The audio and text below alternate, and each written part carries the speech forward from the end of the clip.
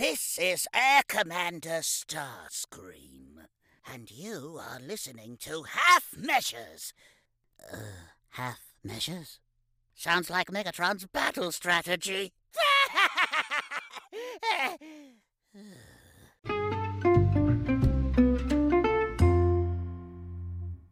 Kia ora and welcome to episode 129 of the Half Measures podcast. I am once again joined by my friend and co-host, Mr. Paul Kanawa. How you doing, pal? Dan, I am good. I'm raring to go. How you feeling? I'm feeling good. You know, it's a bit wet to be honest. I feel too much rain. It's depressing me. And they talk about seasonal depression, and I feel like this is it. I just feel like, when is it going to stop? There's slips on the road. There's boulders in my way. I need an umbrella. The old seasonal affective disorder, right? Well, we've got to the end of the month, 1st of September for us people in the southern hemisphere. That's first day of spring, right? Yeah, that is good. Like I can sense the summer coming, and I can also, like, it's also getting a bit lighter at night as well. So it sort of feels like we're getting there, but I don't know. It just feels like it's been a hard winter, Paul. And maybe I'm just getting old and these things matter more to me, but bring on a bit of sunshine. Bring on the sunshine. Too much time inside watching TV and things. Indeed. Speaking of watching TV and things, what have you been watching, Mr. Canal? A couple of things for me this week. Firstly, I watched the new Scream movie, which is the 5th movie in the Scream series that started way back in 96. And even though Scream 6 is already in production with this big Scream 6 on it, this one was just called Scream. I'm not entirely sure. So 25 years after the original, a streak of murders shocked the quiet town of Woodsboro, a new killer dons the ghost face mask and begins targeting a group of teenagers to resurrect secrets from the town's deadly past. So I watched this on a Saturday night, and it felt like a perfect kind of popcorn Saturday night movie, right? And when I was watching it, I was laughing, I was having fun, but I found myself kept shaking my head a lot of the time, just thinking, "Oh, why is she doing that? Oh, that makes no sense." Or "There's no way the murderer could be them. That's just ridiculous." But that was Saturday. As the week has gone on, I've kind of just sort of been looking back, and I felt myself sort of reflect on the whole experience of watching this, and just how much I actually laughed to myself about some of the things that they did. I actually think I didn't come into this with the right head mindset. I think I was still back in the land of the Conjuring, and I didn't need that energy for Scream, because actually this was pretty good fun. It's funny, because the Scream movies back in the day, like when they were sort of in their peak when I was in my teenage years, they were kind of like the classic horror, I think, of my sort of generation.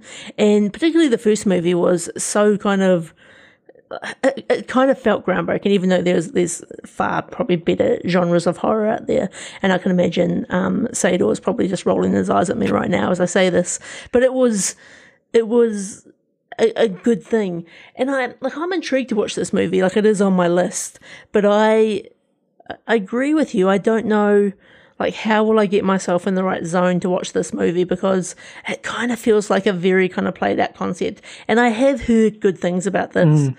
Reboot's probably the wrong word, but kind of a revitalization of this movie. So, like, I think it's still going to be worth a watch, but I think you're right. Like, you can't go into it expecting probably the greatness of particularly the original film. Yeah, that's right. I would say, I think I don't have a clear memory of the sort of some of the others since the first, but I would say that this feels like this is probably the best since the original. I think they have the old gang are back, even though they're not front and center as much. They are a very big part of it. So the Courtney Cox, David Arquette, Neve Campbell, and so on. And really crucially for me, even though it may be inconsequential, is that they've got the original phone voice guy back, whose name, my apologies, completely escapes me now, but it is the same voice actor who's done the phone voice threat. And even for me as a casual fan, it's what keeps this bad guy threat feeling sort of real in the universe. It's just, I mean, it's not quite the same level, but it's the franchise equivalent of like Peter Cullen returning to voice Optimus Prime, or James Earl Jones returning to voice Vader in the Obi-Wan series. It's just, it really keeps it very real. And there's nothing like just seeing the phone being answered and just hearing that, "Hi, Sydney," that sort of, it's great. The cold coming from inside the house. And just the way they play it out, I think, is a really.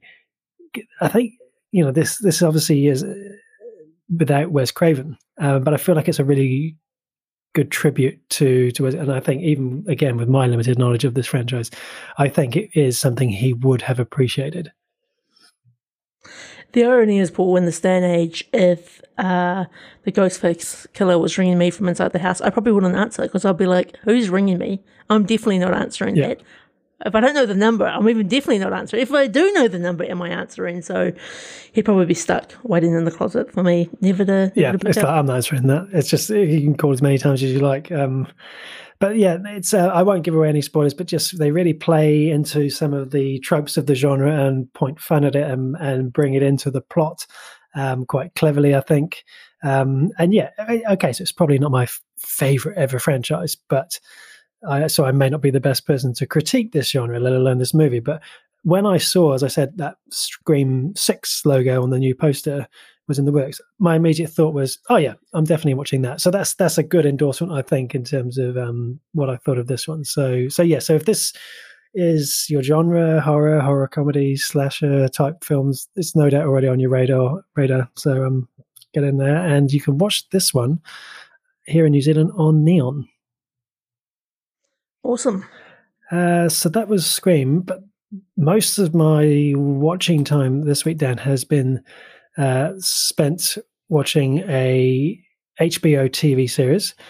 And Dan, I have another contender for my very full already top 10 list for 2022.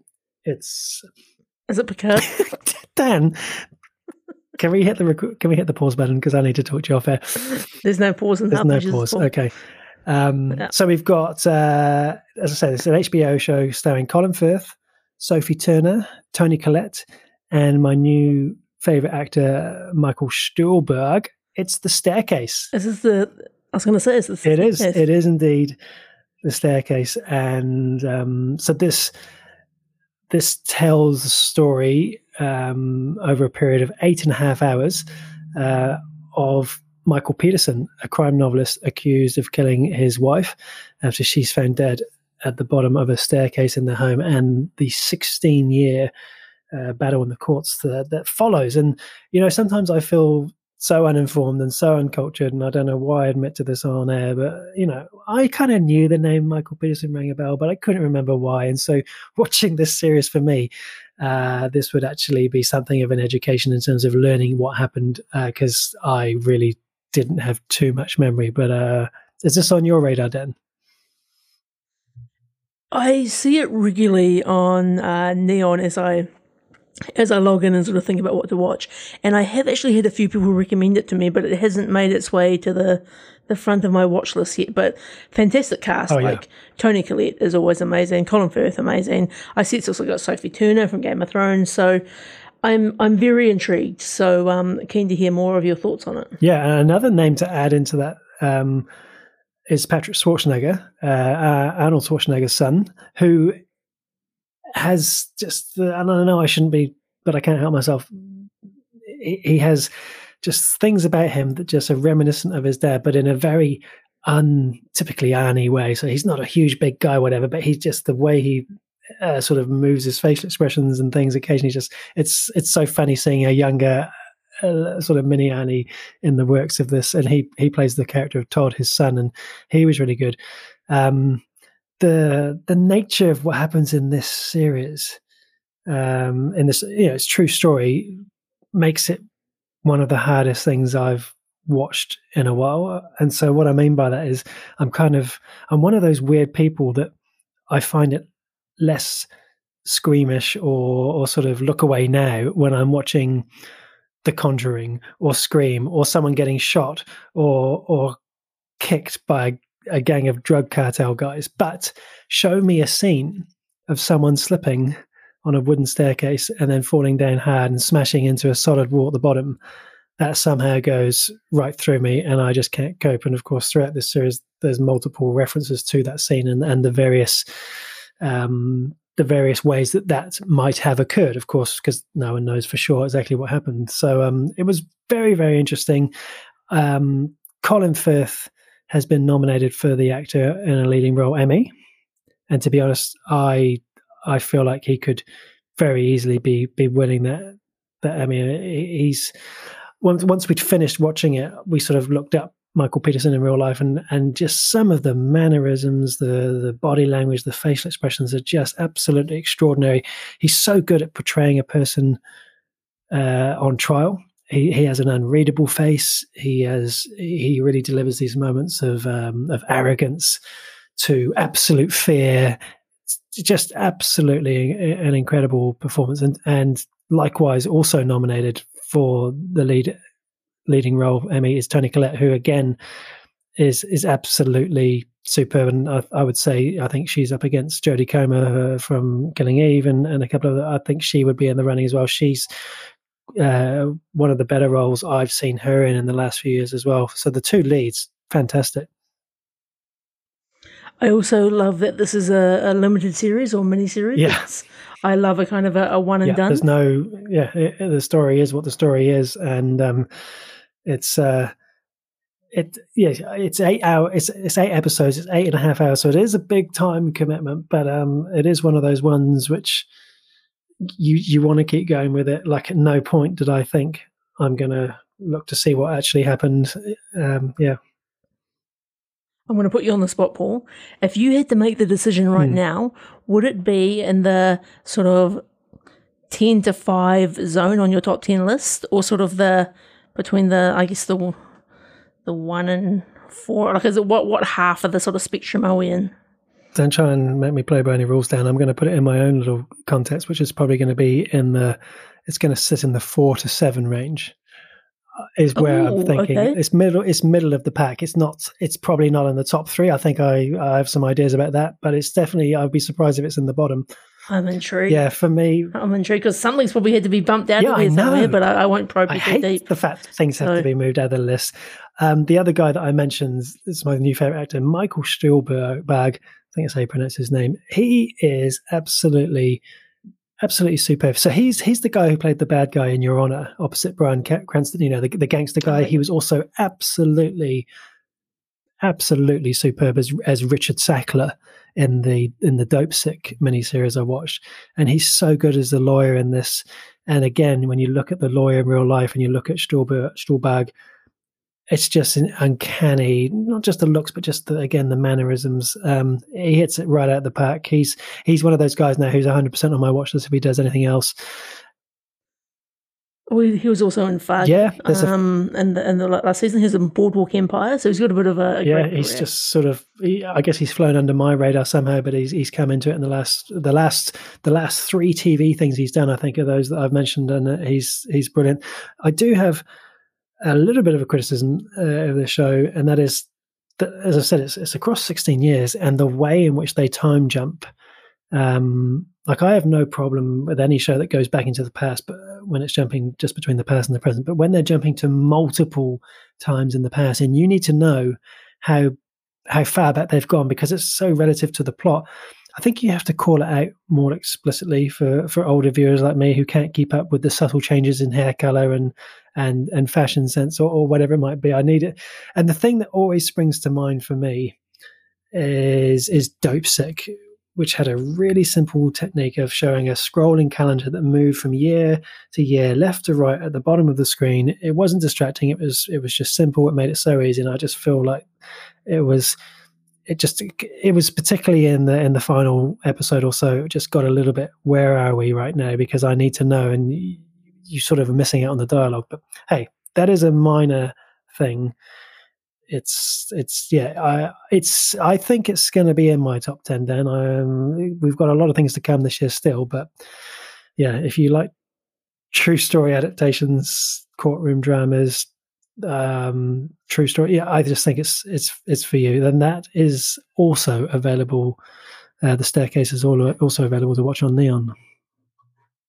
Well, this is a good effort, Paul. I think you've made up from last week of football and the Commonwealth Games and everything. You've got a whole TV series and a movie. It's a good effort. As I say, yeah, you just want to keep going with it, and so that sort of got us through the final watch. We finished the last episode literally last night. But that is me, apart from our movie of the week, Dan. What about you? All right, so I'm coming in with a book and a TV series, and then obviously our movie of the week. So the book that I'm bringing to the table this week, Paul, is Thrawn. So this is the Timothy Zahn book, which came out in 2017. And this, I've had this book on my watch list for quite a while. And everywhere you go, well, everywhere I go in the sort of what is my next Star Wars book, Thrawn is always up there as number one. We've had a big conversation about it. There's obviously Thrawn from the Legends books as well, Heir to the Empire. But this is kind of in my mind, this kind of, it dovetails in beautifully to, TV shows like Rebels, and kind of like really gives you a fantastic origin story to Thrawn. And so I had a good time with this book. It took me a little bit longer to get through than some of the others. I would say, and this is probably controversial, maybe a little bit overhyped. I thoroughly enjoyed the character. I loved kind of getting this sort of further inside look at the Empire, particularly his very kind of like rapid rise to becoming a Grand Admiral in the Imperial Army. But when I say a little bit, like there's so many other kind of little stories going on within this book that I just loved it when we're back on Thrawn, and and particularly his aide, Eli Vanto, like they were just such great characters, and the way that they were just sort of, I don't know, like Thrawn would demonstrate his military prowess, or how he might strategically kind of address a battle, or try to just sort of get the upper hand on everyone, was so well done. And at every moment, like I fully kind of believed in the intelligence of this character, and I can't wait to sort of go deeper into this character with the. There's about another 5 books to read, but it was good. I think but I think the overall story, I don't think was as tight as some of the other Star Wars books that I've read of late. But I had a very good time with this one. Yeah, I really like this one too. I feel the same about you in terms of just really believing the intelligence. I found this was very clever. All of the situations that Thrawn and Eli Vanto got themselves into, and how they would play out, and the intelligence of how he would come out the victor and just go through the ranks. I mean, imagine if you could do that in the workplace, just go from a junior to this to a senior to he's doing that. He's really motoring through the ranks.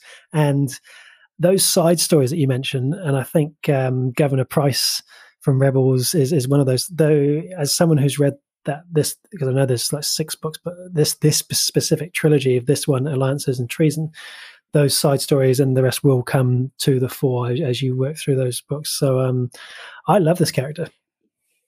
Yeah, I'm probably been a little bit hard in the sense that like I enjoyed it, and it all came together as a great package. I guess it was a little bit more, and maybe just because it was so constantly everyone's like, got to read Thrawn. Like maybe I just had my expectations set so highly, and I think by the end I definitely do rate it as one of my favorites. And there's a couple of moments that I really enjoyed in particular, and so spoilers if you are wanting to read this book, so you might want to sort of jump forward a few moments. I loved his brief interactions with Emperor Palpatine, and Emperor Palpatine just kind of being like I've already heard a lot about you from Anakin Skywalker, and I'm gonna keep an eye on you, and I've heard about the Chiss, and I hear that they're really strategic and smart. And at the end of the book, just when they have Darth Vader appear in the book, I was just like, oh my God, like, because I was just kind of thinking to myself the whole time reading this, like, we've got references to Moff Tarkin. I'm like, where is Vader in all of this? Not once do you hear Thrawn sort of reference Vader as, I guess, someone that he, needs to get alongside or needs to understand or whatever it may be. And to see them kind of come together in the sort of the final moments of this book was so wonderful. Yeah, no, they did. They brought those characters together really well, and they really draw it out. I think the hype may well have been a number of fans, and I count myself amongst them, who had read and enjoyed the original Thrawn trilogy, so the Heir to the Empire, Dark Force Rising, and The Last Command. And I remember actually when you and I first met, funny enough, when we were working together, but we were in different regions, and I would travel between those regions. When I was traveling in the car, you were my aide, right? I was the assistant to the regional manager. Okay. I used to listen to the audiobooks of that original trilogy of Thrawn, and it was actually, funnily enough, just a little side note, was read by the actor Dennis Lawson, who plays oh my goodness, I can't think of his name now. He was in all three. He was in the X-Wing with Luke in the. He was in all three battles. He survives. Wedge Antilles. My goodness. And I really loved the character of Thrawn, and so there was a lot of excitement about this book because it was bringing this character into canon, and it's I think it's the strength of the intelligence.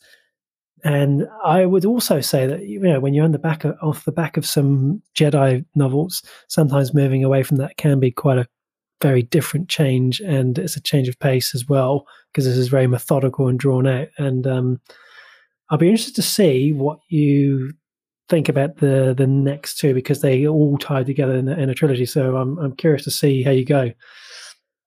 Well, even seeing the cover of the next book, Thrawn Alliances, has Darth Vader and Thrawn on the front.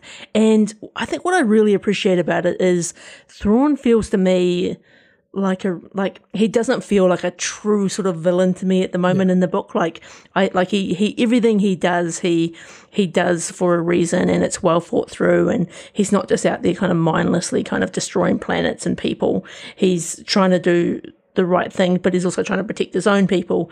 And I think it reveals, like, these types of books, and it was a little bit like that with Lost Stars. I think it kind of just reveals this other side to the Empire and some of the things that they were trying to do. And yes, there's a bunch of kind of jerks in that universe, but there's also some people who genuinely believe in the intent of what they're trying to do, and it just kind of it paints some of these things in a new situation. And I think, just to your point there around you just said her name and it's completely Governor Price.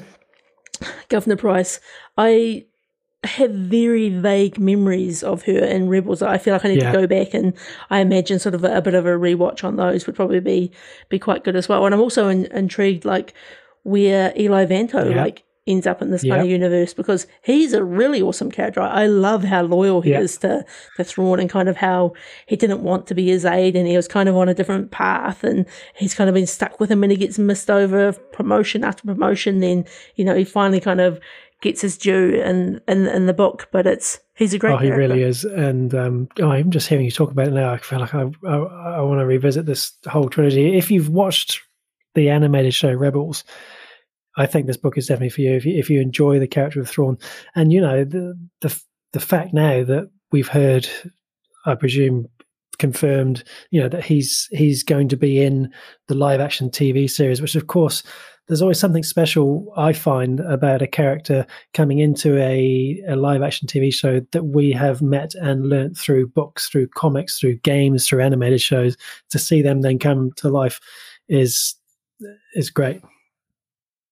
Well, you could imagine this book in particular being easily turned into a Disney Plus TV show, particularly because it is so sort of set in its, not its own universe, but its own kind of storyline, where you could have some of those core references to Moff Tarkin and Palpatine purely just through hollows and things like that. I don't remember the specifics of each of those scenarios that they got themselves into and how he would figure out who had done what or come out the victor, but I just remember at the time being just blown away at how awesomely the author had done that. Oh, and there's some fantastic writing in there as well. So throughout this book, Thrawn is very much kind of collecting artifacts from the Clone Wars. And in that kind of process, he's kind of uncovering how some of the special metals used on some of like the buzz droids are actually, you know, highly kind of efficient for deflecting, you know, lasers, and ultimately leads him to the discovery of the creation of the Death Star, which again is just such another sort of fantastic connection, because another character it really got me thinking about through this whole I'm going to stop there because I'm going to make an idiot of myself, but it really got me thinking about just sort of like the relationship between like someone like Thrawn and Count Dooku, but I guess Count Dooku would have already met his demise at the point where he's really kind of rising up here. Yeah, so much is coming back to me now, just hearing you talk about just the discovery of the metals and the. I'm not sure if it's this book or the next one, the TIE Defenders. Maybe that's a step ahead. Okay, I'll shut up. There's much to learn. You still have. You're going to have a great journey on this. Yeah, look, these Star Wars books are great. Like, I'm really just. It's almost like it's become a real core part of my commute to and from work. And it's like I just get to kind of like melt back into the Star Wars universe, and just knowing that there's so many of these books out there. And I already feel like there's ones that I would easily read again. And I think this could easily be one of those series that I no doubt turn into a raving fan about as I get sort of through the next couple of books. Can I ask, because I read the books and I can tell if you're in your commute to work, it's an audio. The voice, because of course we had the voice of Laz, what's his name, Mickelson. That's what's his name's brother in the TV series, and I loved that voice in the TV series, and I already know that it won't be him doing the voice in the live action series. And now you'll have a third voice. Is it in any way distracting, or does it not? So this is the voice, Mark Thompson. Oh, he's good. Voice, he is very good. In this one. And he is fantastic. Like, he has got so many different voices on lock. And he's actually done a lot of books. Another book that I've... he's done a lot of Star Wars books. But there was one I've read recently where he was just amazing. And it does look like he's done... Oh, he's done some of the... I'm just looking on the list now. Some of the High Republic ones, which I'm really looking for. Oh, he did Dark Disciple, which I think... Oh, yeah. Christy Golden. That's one of my favourite Star Wars books of all time, I think. And just, it's so good to have Mark Thompson, because he's got a lot of these voices on lock, and he does a great kind of southern accent as well, and it kind of brings these different characters to life. So I have felt no sort of qualm or discomfort about any of his narration. Awesome. Oh, that's great. Oh, this is good. And for anyone who's wondering who Thrawn is, think of the Imperial officers all in grey. Well, this guy wears white, and he has blue skin and blood red eyes, and he's an amazing character. Think of Tobias from Arrested Development, but like a cooler version of Tobias when he's in the Blue Man Group. Okay, I'll take your word for it on that. So, yeah, you should Google it. Okay, so that's Thrawn, a Star Wars book by Timothy Zahn. I listened to that by Audible, so you can find that also in all good bookstores. Did you just Google it? That's so good. Good. Okay, so the TV show I've watched, we actually watched the latest Netflix TV show, The Sandman. So this TV show... we've sort of been talking about it over the last year or so. It's come up on the news desk a few times. And it's been a TV show. I guess I wouldn't have said I was looking forward to it or kind of waiting for it. But kind of when it came out, watched a bit of a trailer, which, you know me, Paul, I'm not about trailers. But if I'm unsure, I'll watch a trailer. And I thought, you know what, let's give it a go. I was a little bit nervous going into it because I kind of just got the sense, and you can even tell by some of the images and the artwork, and I know that this is a DC graphic novel. Like, am I going to be smart enough to watch this, Paul? Like, am I going to be able to like pull all the pieces together? Because I'm still a little bit scarred from when we watched Dark, the Netflix TV series, where had to kind of just like muddle my way through and watch some YouTube videos. But anyway, let me just say, if you have not watched The Sandman, get on it. Absolutely incredible.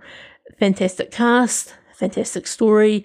It is quite a deep story, and it's a little bit of a unique story, but give me more of this universe. I'm very interested in going out and picking up the graphic novels now. I want to know more about this. So I'm probably going to butcher this for anyone who's a true fan of this genre. Like these graphic novels have been around for, I think, about just over 30 years. So, and they've been long-winded attempts to try to turn this into a TV show or movie. And I think for various reasons, like, that hasn't gone ahead. And I think it's almost the perfect storm right now, because great Netflix content, great technology, it's just all the pieces have come together to be able to sort of tell the story I think they need to tell. So I'll try to explain this story to you, Paul, and I'm going to do it poorly. So just go with that.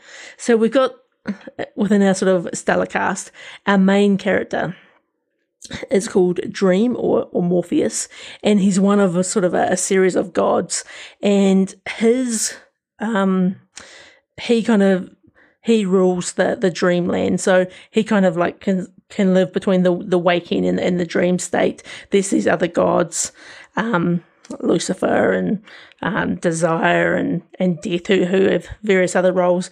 And this guy Dream, we kind of jump around a timeline a little bit, but he basically gets captured by this guy who's kind of how would I describe him? He calls himself a sorcerer, and he's trying to basically summon and capture Death because he's so upset about his son dying in Gallipoli in the First World War. And instead of catching Death, he basically catches Dream, and he imprisons Dream for 100 years in his house. And in that process, because Dream isn't out there kind of, helping people dream and, have nightmares and all of those types of things, about 1 million people around the world basically go into this kind of like sleep paralysis where they can't function because they either can't go to sleep or they can't dream or whatever it is. And it's kind of the story of the people and the other gods who are trying to bring down Dream. And it's just such a different and unique story that on paper I didn't know if I was going to be all about, but absolutely wonderful. And it's just, honestly, all the cast, absolutely incredible. There's so many fantastic and big name actors and actresses in this, and it's so well done. The set is beautiful, the digital effects are beautiful, and just I can't get over how much of a great watch this is. I love it. I see it's trending real high. It's having great ratings.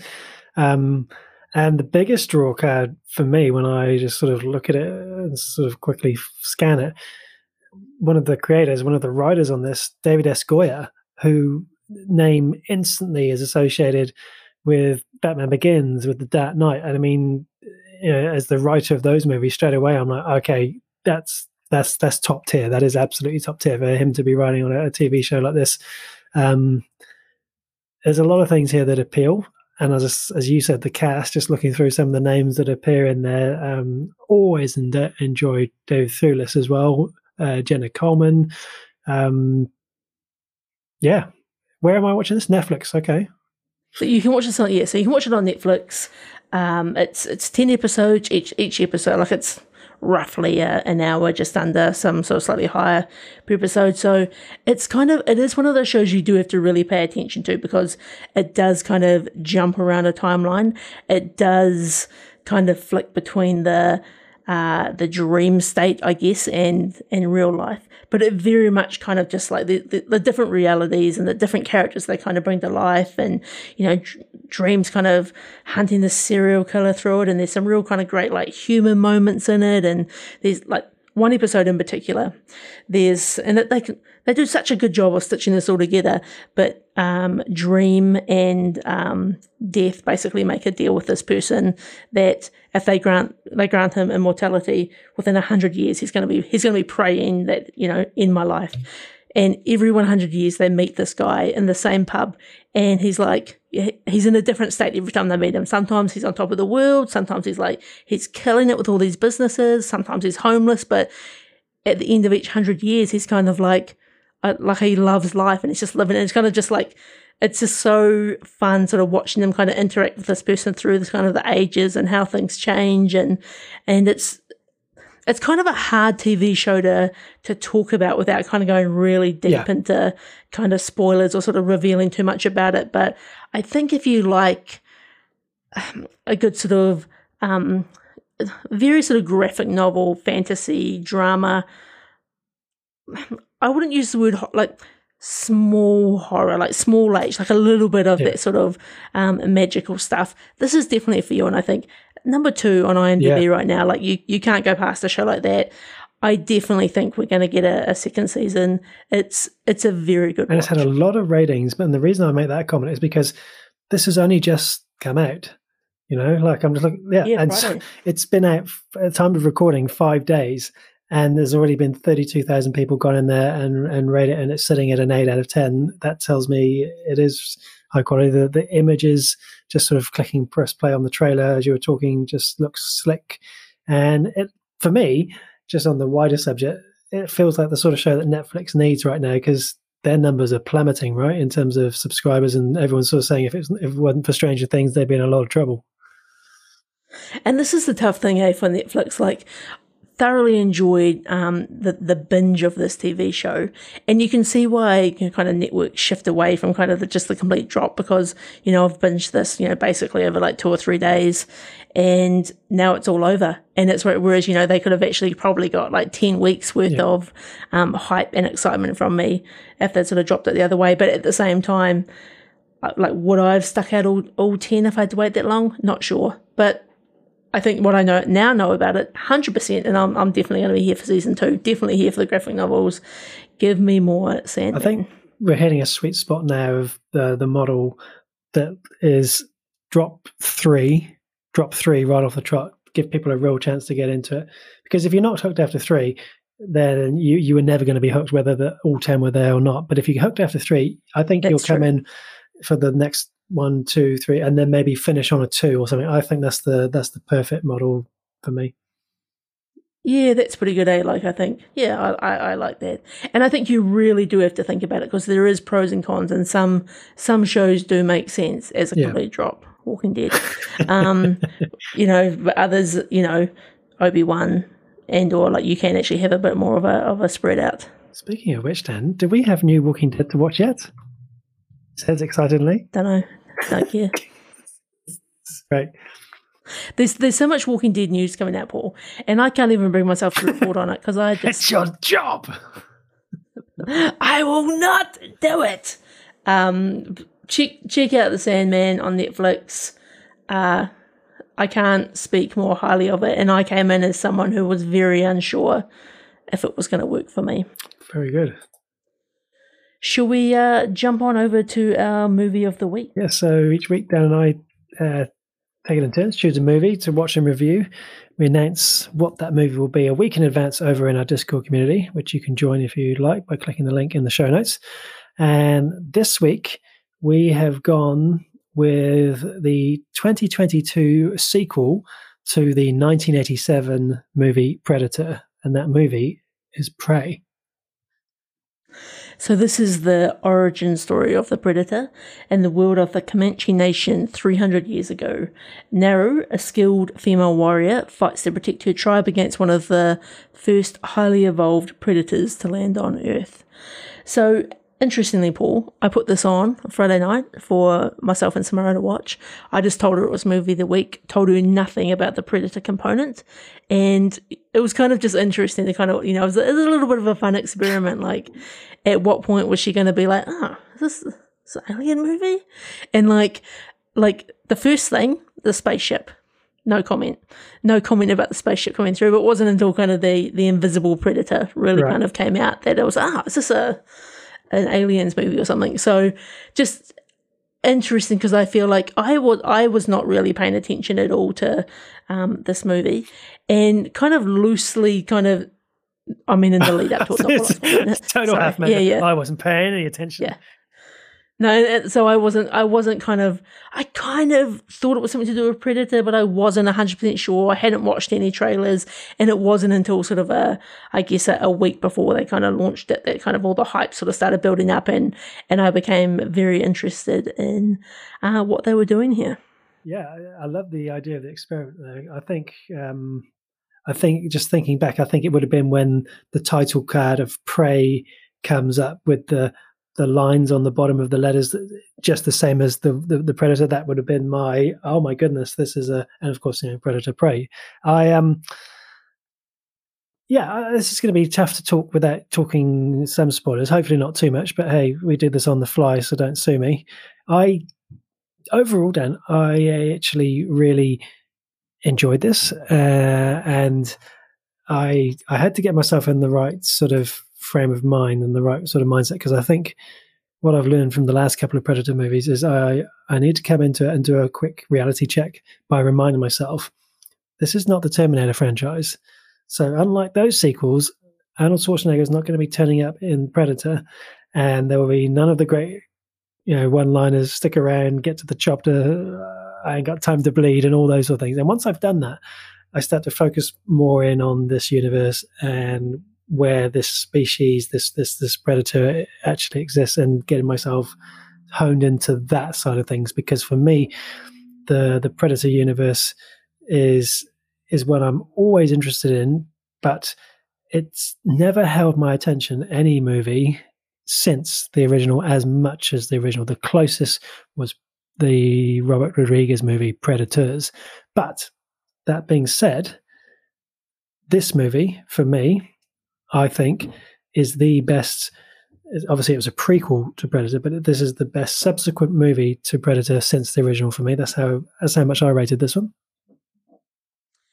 It's interesting there, because I wouldn't consider myself a Predator fan really at all, apart from the first movie, and we've obviously talked about them a bit, particularly in the Alien context on the pod. And when I think about the first Predator movie, I kind of love the army bro nature of the movie more than the actual Predator component, and it kind of felt like a much kind of fairer fight, even though the Predator always has the stronger advantage. In this movie, I was almost the same thing. I kind of found myself more interested in the Comanche and kind of just, their way of living and their kind of journey more so than the Predator. And I almost kind of found myself a little bit kind of, I don't know if annoyed's the right word, but like the Predator was just so strong. Like it was a little bit of a Superman complex where, like he's pretty unstoppable. And if it wasn't for a sort of a, obviously the flowers that kind of like cool your blood temperature and some sort of clutch moments like that kind of gave them the upper hand, I hated how overpowered the Predator was. And I wonder whether there's some kind of like deep kind of symbolism in that, then, when humans hunt animals and, they've kind of got no chance at times. But in saying that, I did have a good time with this movie, and I really liked that it's something different. I loved that they were able to use basically a largely full sort of Native American cast. I thought that was awesome. I see that on Disney Plus you can actually watch it with a Comanche dub over the top so that you don't have any English. I thought that was awesome. I enjoyed the action sequences. Like the story was like mostly pretty good for me. Like as a non-big Predator fan, I had a good time. Yeah. And I think, in the context of for a Predator movie, for a Predator sequel, I thought this was a really good, as you say, good story, good idea to go back before we meet the Predator back in the 80s.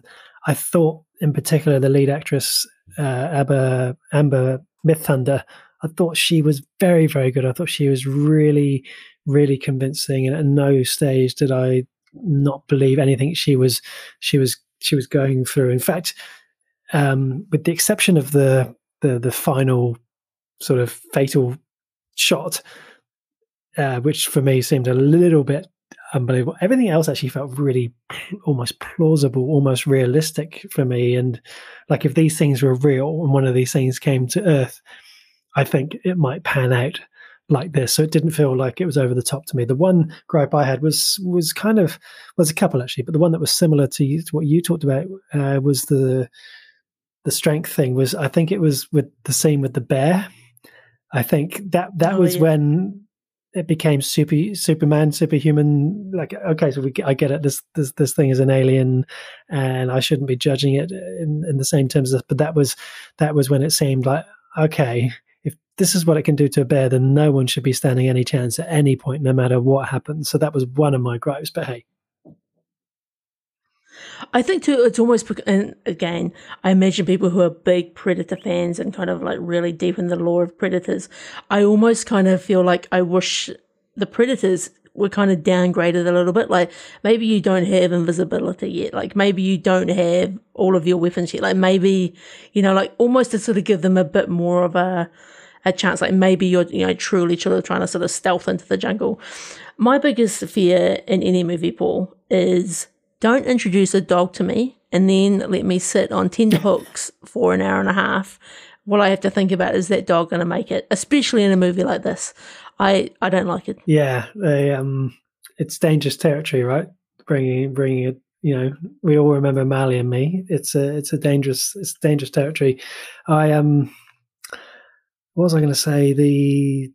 Thinking about the bear again, I thought the special effects in this movie were really good, although there was a couple of scenes with the bear where I was like, that's not a bear, that's CGI, but it wasn't too bad. My main criticism thinking back to it now, I just had a clue looking at the runtime. It took a while to get going. I thought it really was quite a slow build-up, which I don't mind, but with a runtime of just over an hour and a half, I felt like I really wanted to get into it because my mind is already thinking I do not want to have one of these, which happens all the time, slow build up, low runtime, and then it rushed ending. But to be fair, I don't think they did rush the ending too much, but I think they took a while to get going, get moving, perhaps. I think this is, I applaud them for doing something different with this genre, and I applaud them for sort of like, they're probably going to introduce a whole new sort of level of fans into the Predator universe. I think it was, for me though, it was just kind of, it was a good movie.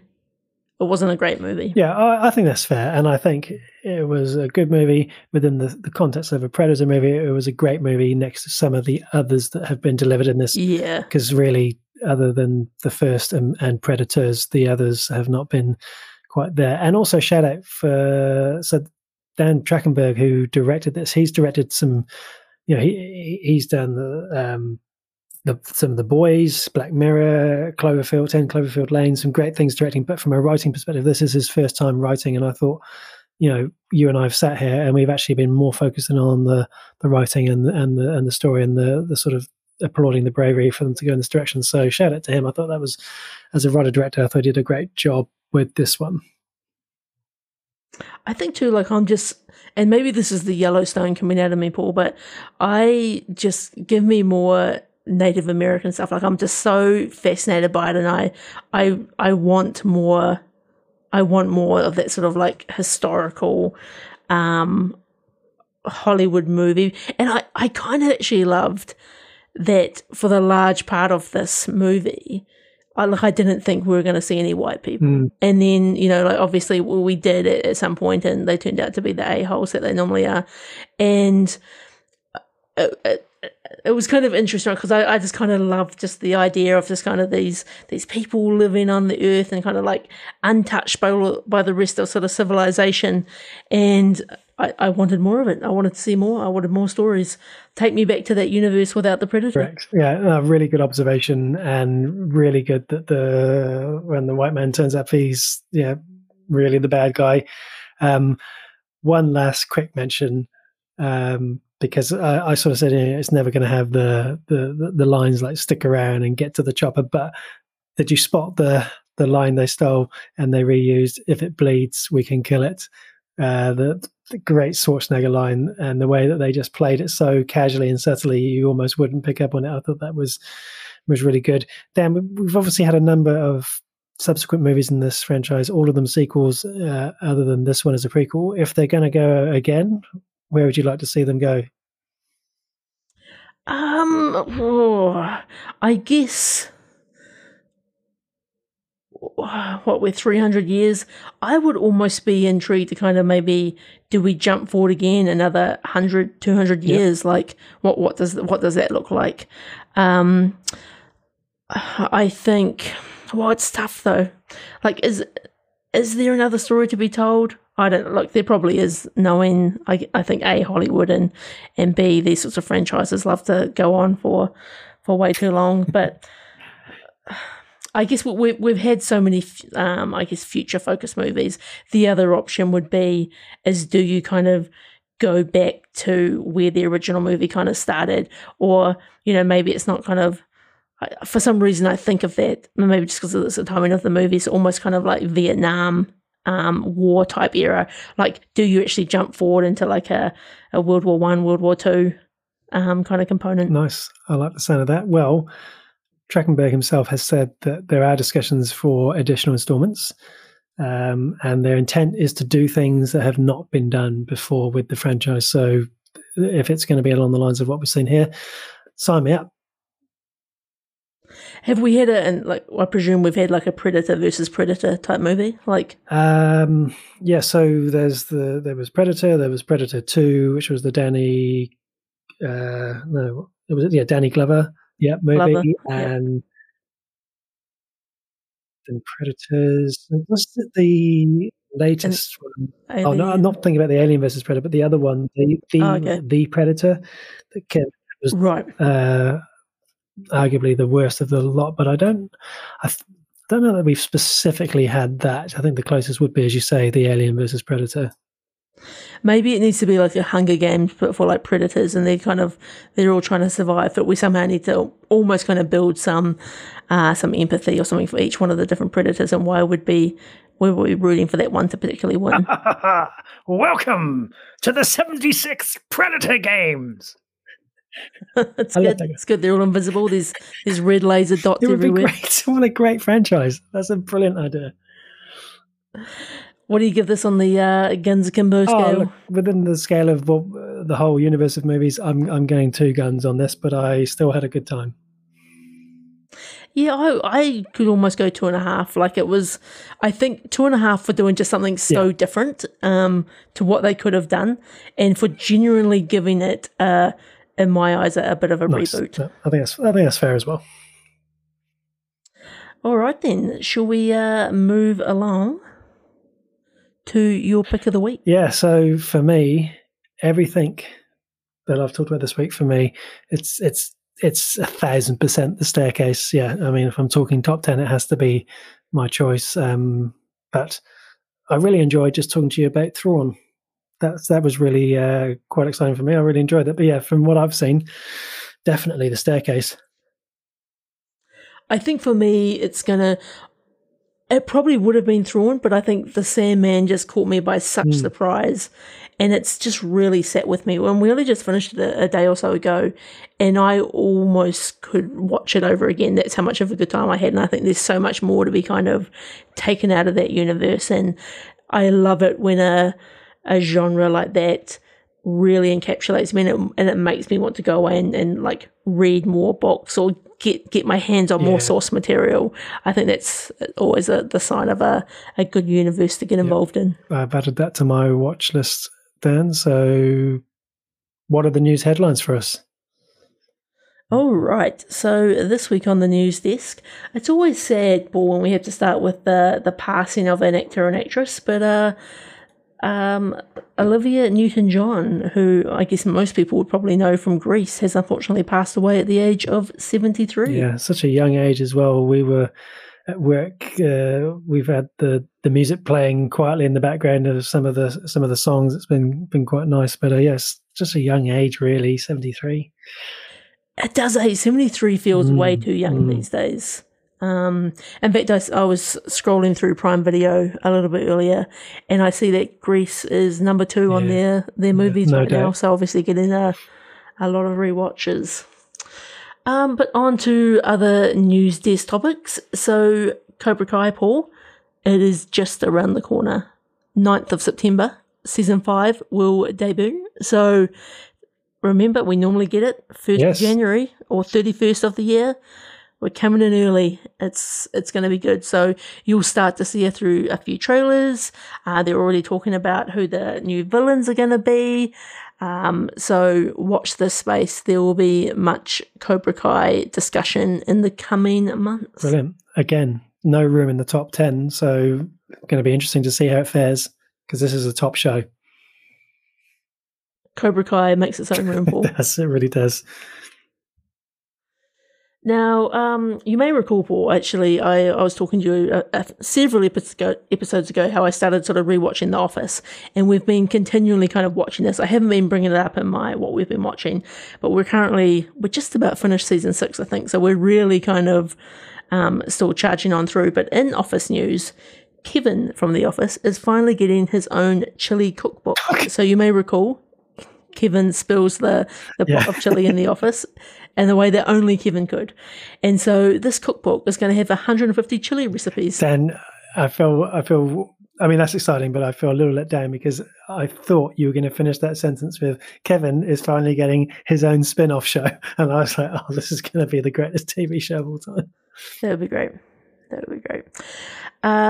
Formula One's Lewis Hamilton had to turn down a role in Top Gun Maverick. So apparently he was offered a role as one of the fighter pilots, but couldn't do it due to his Formula One schedule, which would be how devastating. You know, you're at the top of your career, you're a peak athlete, you get a chance to be in a Top Gun sequel and you can't do it. So sad. I would be like, look, surely we can make this work. We can move some things around. Yeah. Like I can come in and film for a couple of days. How do we do it? I feel like we'll come to you, we'll make it work. There's a missed opportunity because, I wonder if it might have distracted, but hey. Sonic the Hedgehog is getting a third movie, and it's coming out in December 2024. I, for one, Paul, really big fan of the first Sonic movie. Haven't seen the second yet, as it is on my watch list, but great to see that a third movie is now on the horizon. Very good.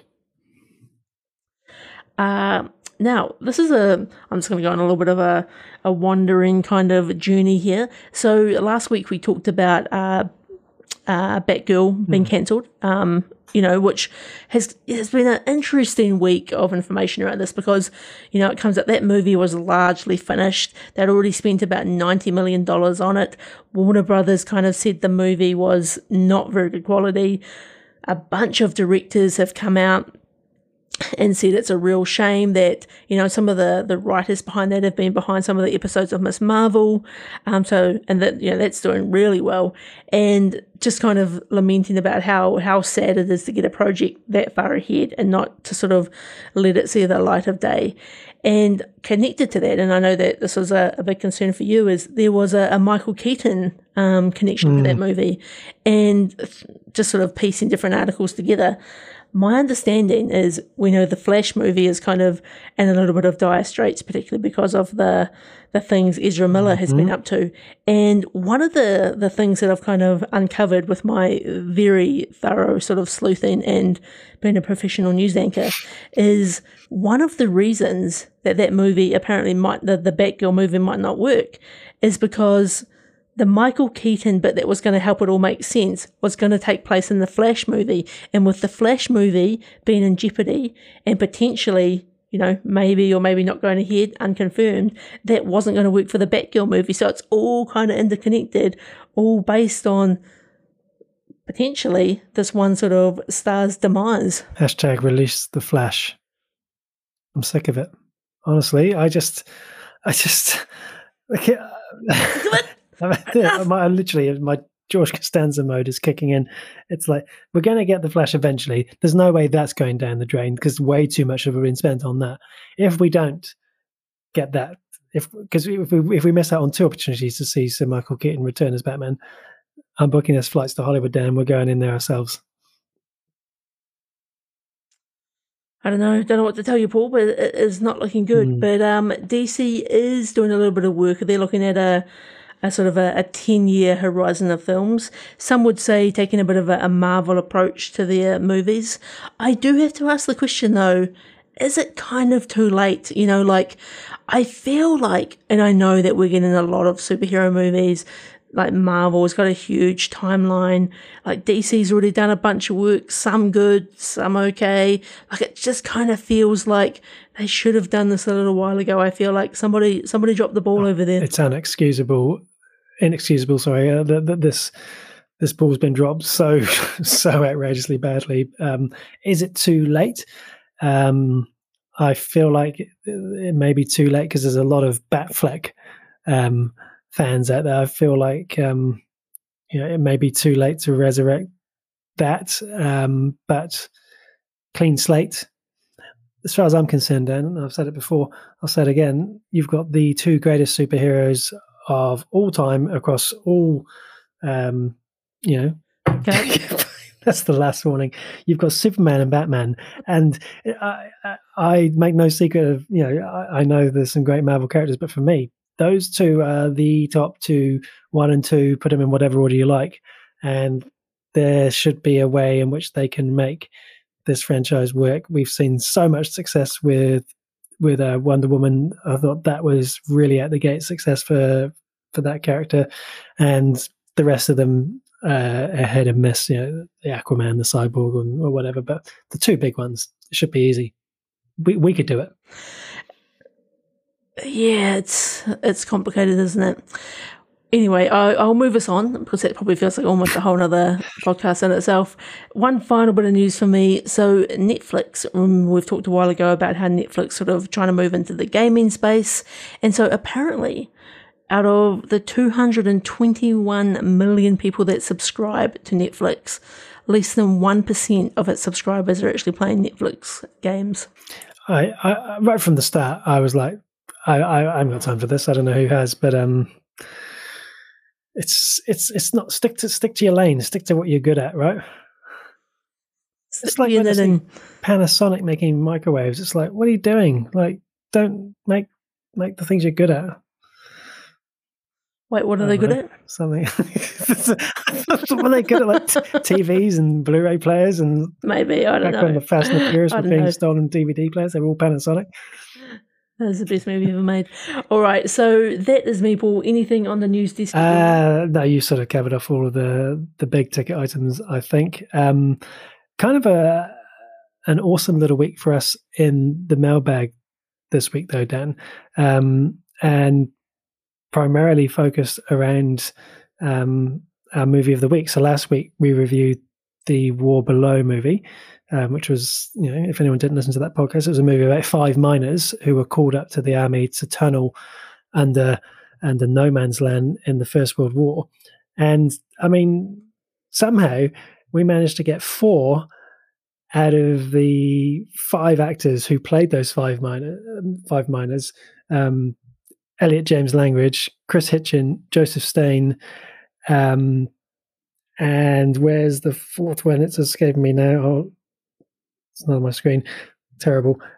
All we've had likes. They've been sharing our review. They've retweeted it. It's been commented on, and we've also 2 people from that movie have listened to that podcast review, which always astounds me, always excites me. It's always interesting as well for me. It always seems to happen to us. I don't know if you sort of notice, whenever we review a movie and someone from the movie or TV show listens, it always seems to be one of those ones where we've managed to find something that we're not quite happy with, or we've got a constructive criticism with, and it's always quite fascinating as to what they might sort of say to that. So Elliot James Langridge, the lead actor in it, he said, "Thank you. I'm very proud to be a part of this movie. Really enjoyed the episode. Keep up the good work." And then we had the writer-director, J.P. Watts himself, also listen and got in touch. And he actually directly addressed the constructive criticism that we sort of talked about last week, which was, we sort of said about, we didn't get enough connection to the characters before they went to war to really get that emotional connection. And he wrote us, "Thanks for the review. I did agree with what you said. if we'd had more time and budget, there was much more we wanted to do. Next time, maybe, fingers crossed, cheers, John. And I love it when we get that sort of a response, and not even just having people listening, but having them write in. I love it. This is why we need to be in The Walking Dead Writers' Room, Paul. You know, we've got some good views here on the Half Measures. We know podcast. what we're talking about, right? I look forward to the creative team behind Prey writing in next week, so we can kind of flesh out these thoughts around where the next movie should go. 3 of them started following us as well, which was also awesome. And Elliot James Language not only followed us, he also followed us from his own podcast account as well. So awesome. that was pretty cool. And then the only other thing to report on then is our peak performance, which last week was Angelina Jolie. And we had a couple of suggestions come in. We had Ryan Davies Payne from Oakland. Those Who Wish Me Dead was his choice. He says one of her better recent movies. And then Jason from Porirua here in Wellington went with the first Maleficent. Is that how you pronounce it? Maleficent film. I know the name. I can't think what that movie was. I haven't seen it. That was his choice. Isn't that's the like from Snow White and the Seven Dwarfs, like the evil? Yes, it's the one where she's got like a tree sort of growing out of her hair. Sort of looks like a tree. I think the horns, but yeah, something like that. Horns. It looks like a tree branch or something. Oh dear, talk about half measures. My goodness. And then finally, Paddy from the Republic of Ireland and Time Travelling Team podcast. He went with a 3-2-1 of Bone Collector, Beowulf, and number 1 peak performance for him was Eternals. That's the mailbag this week. Eternals, I still haven't watched that movie. I need to get it on the list. Look, it's a number 1, so that's pretty good rating for. That's a big call, Paddy. He's the man with the big calls. He does. He still keeps to the 3-2-1. You know, we can't change him. He's beyond help. Stuck in his ways. So he is. Should we move on? Yeah, let's jump on over to the peak performance for this. Yeah, so much like the movie of the week, we take it in turns each week, choose someone from the TV and movie world and look back at their work and say what was their best thing. Dan, this week, I love the way you sort of, how they sort of follow on sometimes, piecing things together. We had Angelina Jolie after Billy Bob Thornton, and then Angelina Jolie, of course, was in Gone in 60 Seconds with Nick Cage. And this week, you've put Nick Cage on the pedestal there for us to look at. What's your choices here? Do you know, I had to check before I said Nicolas Cage because I couldn't believe we actually haven't done him. But I think it's because we've done so many other movies with him connected to them, and he often comes up as a great character in some of those movies. And this week, so it's kind of interesting because I know that, Nicolas Cage has had an interesting career where he was like, in the late 90s or throughout the 90s into the sort of early 2000s, top of his game. Like, he was considered, they were going to do a Superman movie. There's pictures of it, right? And then they're disturbing. And then he kind of like fell out of favor, I feel like, for whatever reason. And over the recent years, there's been some movies which have, they've rated pretty well, and I just haven't seen them. Not through sort of lack of trying, they just haven't appeared on any of our streaming services. So one of them being Massive Talent, The Unbearable Weight of Massive Talent. One of them being Pig. Like, they're meant to be really sort of great movies, but I unfortunately can't consider them because I haven't seen them. So I'm going to go with some classics that both came out in 1997. So number 1, Paul, Put the Bunny Back in the Box, Con Air, fantastic Nicolas Cage movie. Army Ranger, on a plane, bunch of prisoners, up against, great supervillains like John Malkovich. He's the only one that can, get the plane landed, track back down the convicts. He's the inside man, He'll never forget his Ranger training. Plus, incredible hair. Incredible hair. Just an all-round great movie. But my actual peak performance, and I think I gave a peak performance to John Travolta for this, is for Face Off. And so in this movie, John Travolta, Nicolas Cage, swap faces, and to this day, I genuinely believe, it makes me, it's so confusing even to think about that, like, the way they kind of, switch into each other's character is so well done, and it still sticks with me today as a fantastic sort of action, sort of low-key science fiction, very fun movie of the 90s. And I think Nicolas Cage, fantastic bad guy in this movie, particularly when we were kind of used to seeing him as a bit of a hero most of the time. And he starts off the movie obviously as a hero, but unfortunately doesn't stay that way. Great choice. How about you? Absolutely great choice. I think he has made a number of movies. He has made a number of good movies recently, which, like you, I haven't seen. But in between that, Dan, I don't want to start hating on the guy, but there's been a number of movies that if you just quickly flick through them and look at ratings, and there looks to be a lot of straight to what would have been straight to DVD. I guess it's straight to Amazon Prime Video, Lollyjar stuff. I don't know. There's a lot of stuff in there that maybe wasn't. And so, like you, I've gone back to classic Cage. There's 2 years between my choices this week, Dan. Always interested as to how far apart they are. My honourable mention is your peak performance. So 1997's Face Off, absolutely superb. All of the things you said. John Woo directing, it was perfect. I mean, this is the type of place where I want to see John Woo directing, because, of course, he got the Mission Impossible 2 gig off of the back of the success of this movie, and it didn't quite work for me there. But here, the direction for Nicolas Cage and John Travolta together was absolutely superb. It's one of those, I feel like there are some classics that we need to revisit. A lot of them maybe on Disney Star, I think, as well. And I think we might have to dive into those, because this would definitely fall in there. I just don't think we get movies like this anymore. Like The Rock, Con Air, Face Off, Broken Arrow. Like, they're just not a type of movie that is made anymore. And it was a special time. It is, and it's interesting because when I think about movies from the 60s or the 70s or the 80s, I have a very clear picture in my mind of what that, especially the 80s, I think, what that looks like and what it feels like. But until you just saying those names there screams 90s. That is 90s, right? Those are the things that scream 90s to me, and it is something that's been lost in it, something that's classic. Here's a name that screams 90s to me, Christian Slater. Like, where is that guy now? Like, he was in a recent episode of The Office when they were doing a promo of when the Dunder Mifflin gets brought by Sabre, and I was just like, Christian Slater, he was the man, and you just don't. I tell you where you will see him, and that was in Dr. Death. He was absolutely brilliant in that TV show, Dr. Death, I reviewed a few months back.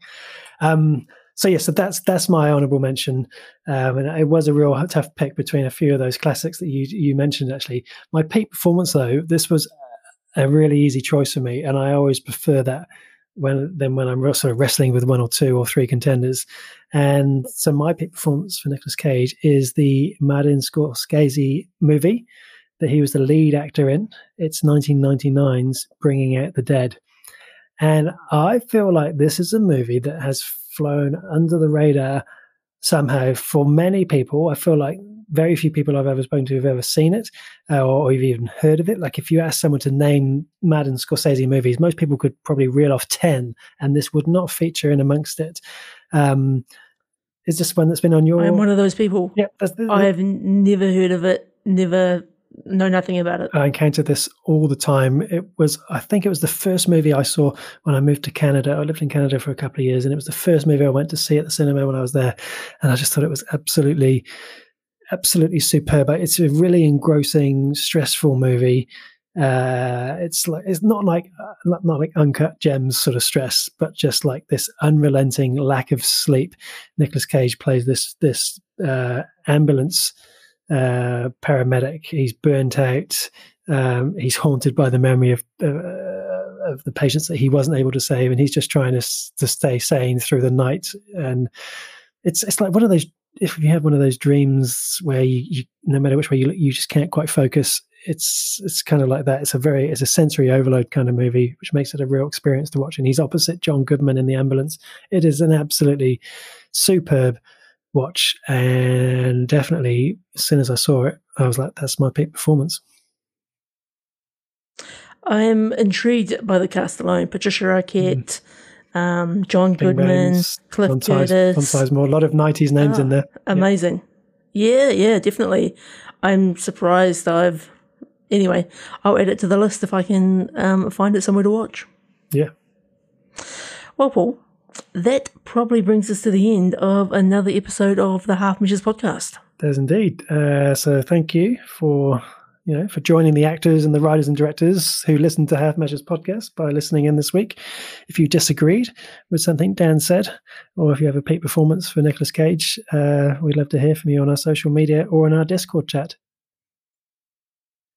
Also, a very special shout out to our Patreon producers, Samara Whiting-King, Trisha Brady, and Diana Kanawa. If you too would like to become a Patreon producer, then you can find those details in the show notes below. But until next week, everyone, adios.